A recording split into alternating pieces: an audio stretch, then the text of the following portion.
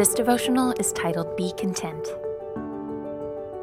Not that I speak from want, for I have learned to be content in whatever circumstances I am in. Philippians 4:11. It would be difficult to imagine someone who experienced more striving than the Apostle Paul. He relentlessly traveled to spread the gospel and plant churches. He risked the elements and endured persecution. And he never asked for financial support for himself.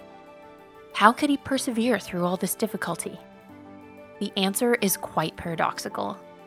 He learned to endure by learning to be content.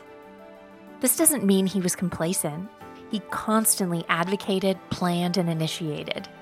What Paul did not do was demand particular results. He did not idolize a specific circumstance, which allowed him to discover peace in all circumstances. The apostle to the Gentiles did not place work conditions on God. The great theologian Francis Schaeffer had an interesting definition of true spirituality that echoes this aspect of Paul's life. Schaeffer postulated that true spirituality is continuing to strive no matter the circumstances, fighting the battles we find ourselves in, waiting with courage and patience, stewarding with wisdom and humility.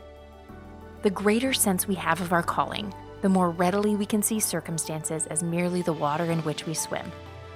Circumstances shouldn't define us, nor should they define success or failure. Circumstances are merely the field we play on, the arena in which we perform.